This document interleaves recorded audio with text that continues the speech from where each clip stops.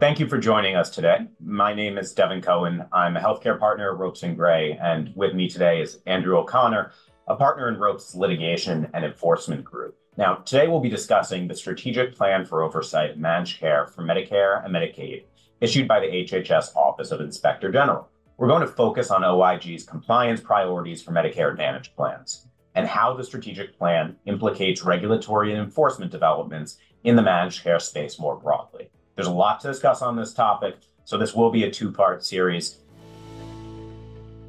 Let's get into it. So in August of this past year, the Office of Inspector General issued the strategic plan and identified OIG's compliance expectations and priorities for Medicare Advantage organizations, providers, and related industry stakeholders.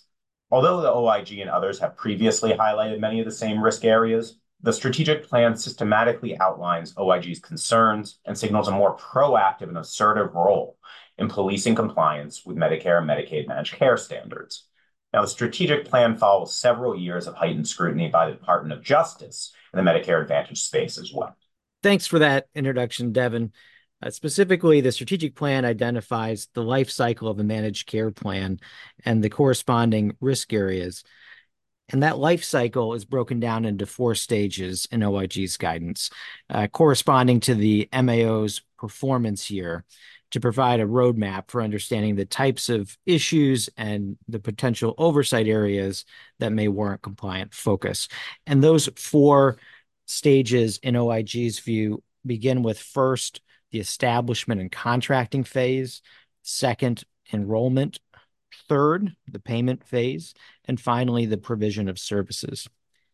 Now, the first stage we'll touch on is plan establishment or contracting phase. And it's during this stage of the life cycle that CMS enters into contracts with Medicare Advantage organizations about providing coverage to Medicare beneficiaries. And that process includes setting up the benefit design and the establishment of the plan service area, as well as providing in-depth information as part of plan bids. And OIG here warns both about making sure that accurate information is provided during these plans, and also about ensuring in later phases that all the representations made during the establishment phase are actually adhered to. OIG suggests the plans should focus their compliance efforts during this phase on the review of the contracts that are being set up, as well as the benefit designs, and critically, the accuracy and integrity of the information that's being presented in plan bids. That's right. And this is advice that I think harkens back to a 2020 settlement for over $200 million with Keystone Health Plan, right? There, the government intervened and focused on incorrect financial plan bids submitted to CMS by Keystone, those resultingly alleged in more than $20 million in inflated premiums being paid out to Keystone Health Plan and an affiliate. Yeah, that's right, Devin. In that action, I think the government was alleging that Keystone incorrectly calculated its actual prior costs in the financial plan that they submitted to HHS. And the plan actually, according to the government at least, inflated prior cost data. And that resulted in a higher base amount for Keystone, allegedly.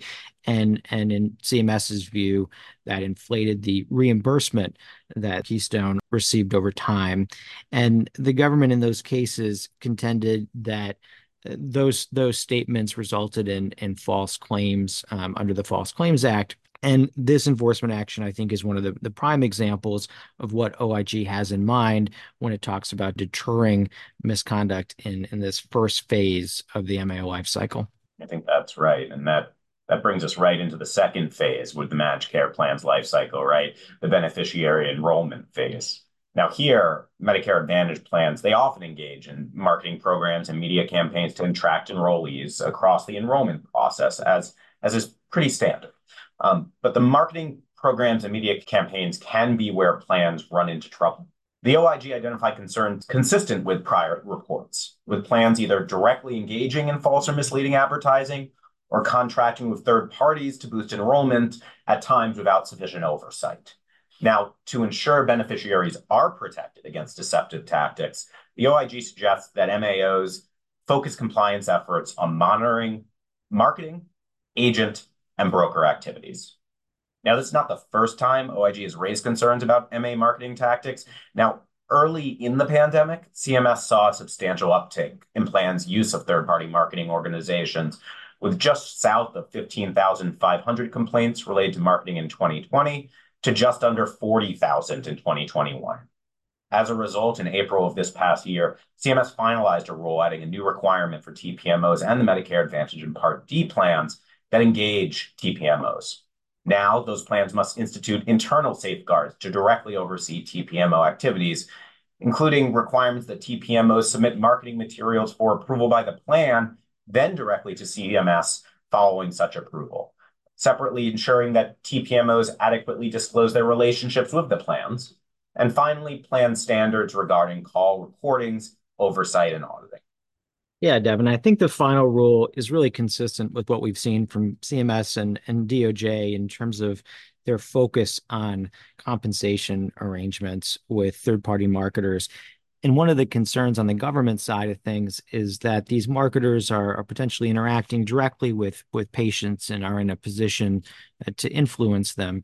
And I do think this is an area where we'll see continued government scrutiny, both from CMS and the DOJ. No, that's right, Andrew. And while the new rule focused largely on compliance with, say, Medicare marketing guidelines, it does show where CMS and DOJ may hone in on next. In the Medicare Advantage space, DOJ has increasingly scrutinized how first-tier, downstream, and related entities, or FDRs, identify beneficiaries requiring services, and then how they're compensated for facilitating those services. The new final rule really aims at FDRs for purposes of DOJ enforcement, particularly in the area of risk adjustment. And as risk adjustments have the potential to increase payments to plans, this is not uncharted territory for purposes of False Claims Act liability. We can think of DXID, a data analytics vendor that was a part of a settlement with DOJ in September of 21 for allegedly data mining plan records to identify which should be reviewed for sufficient HCC capture. And there, DXID was paid by the plan for a contingency fee of up to 20% of what the plan received based upon the resulting captured diagnosis, really lining up what DOJ focused on as a perverse financial incentive to drive risk scores. Yeah, Devin, and an even more recent update having to do with CMS focus on relationships with third parties. In November 2023, CMS issued a proposed rule that would impose guardrails around compensation paid to agents and brokers. Now, historically, CMS regulations had capped broker and agent compensation for enrollment-related activities, but it expressly permitted additional compensation for administrative services. And it actually said right in the regulation that those administrative fees could be based on a per enrollment basis. Now, in response to concerns about potential steering, for example, CMS has proposed this new rule that would really try to fix the amount that MAOs can pay agents or brokers for both enrollment and non-enrollment services. In particular, the proposal is looking to ensure that that all compensation that brokers and agents are receiving is wrapped up in the definition that the agency seems to want to cap to prevent what it sees as an end run that's currently allowed, we would argue, under the current regulatory language. So stay tuned for more focus on enforcement around potential relationships between MAOs on the one hand and brokers and agents, or the people interacting with the patients, on the other. This won't be the last we hear of that, but we will be moving on to the remaining stages of the life cycle on our next podcast. Thank you all for joining us today. If you did find our conversation enlightening, please do join us on our next phase for closing out the managed care life cycle with Andrew and I, as well as the rest of Ropes and Gray's podcasts. They're a must listen. You can subscribe now to stay informed. Listen to other Ropes and Gray podcasts wherever you regularly listen to your podcasts. Thanks again for listening.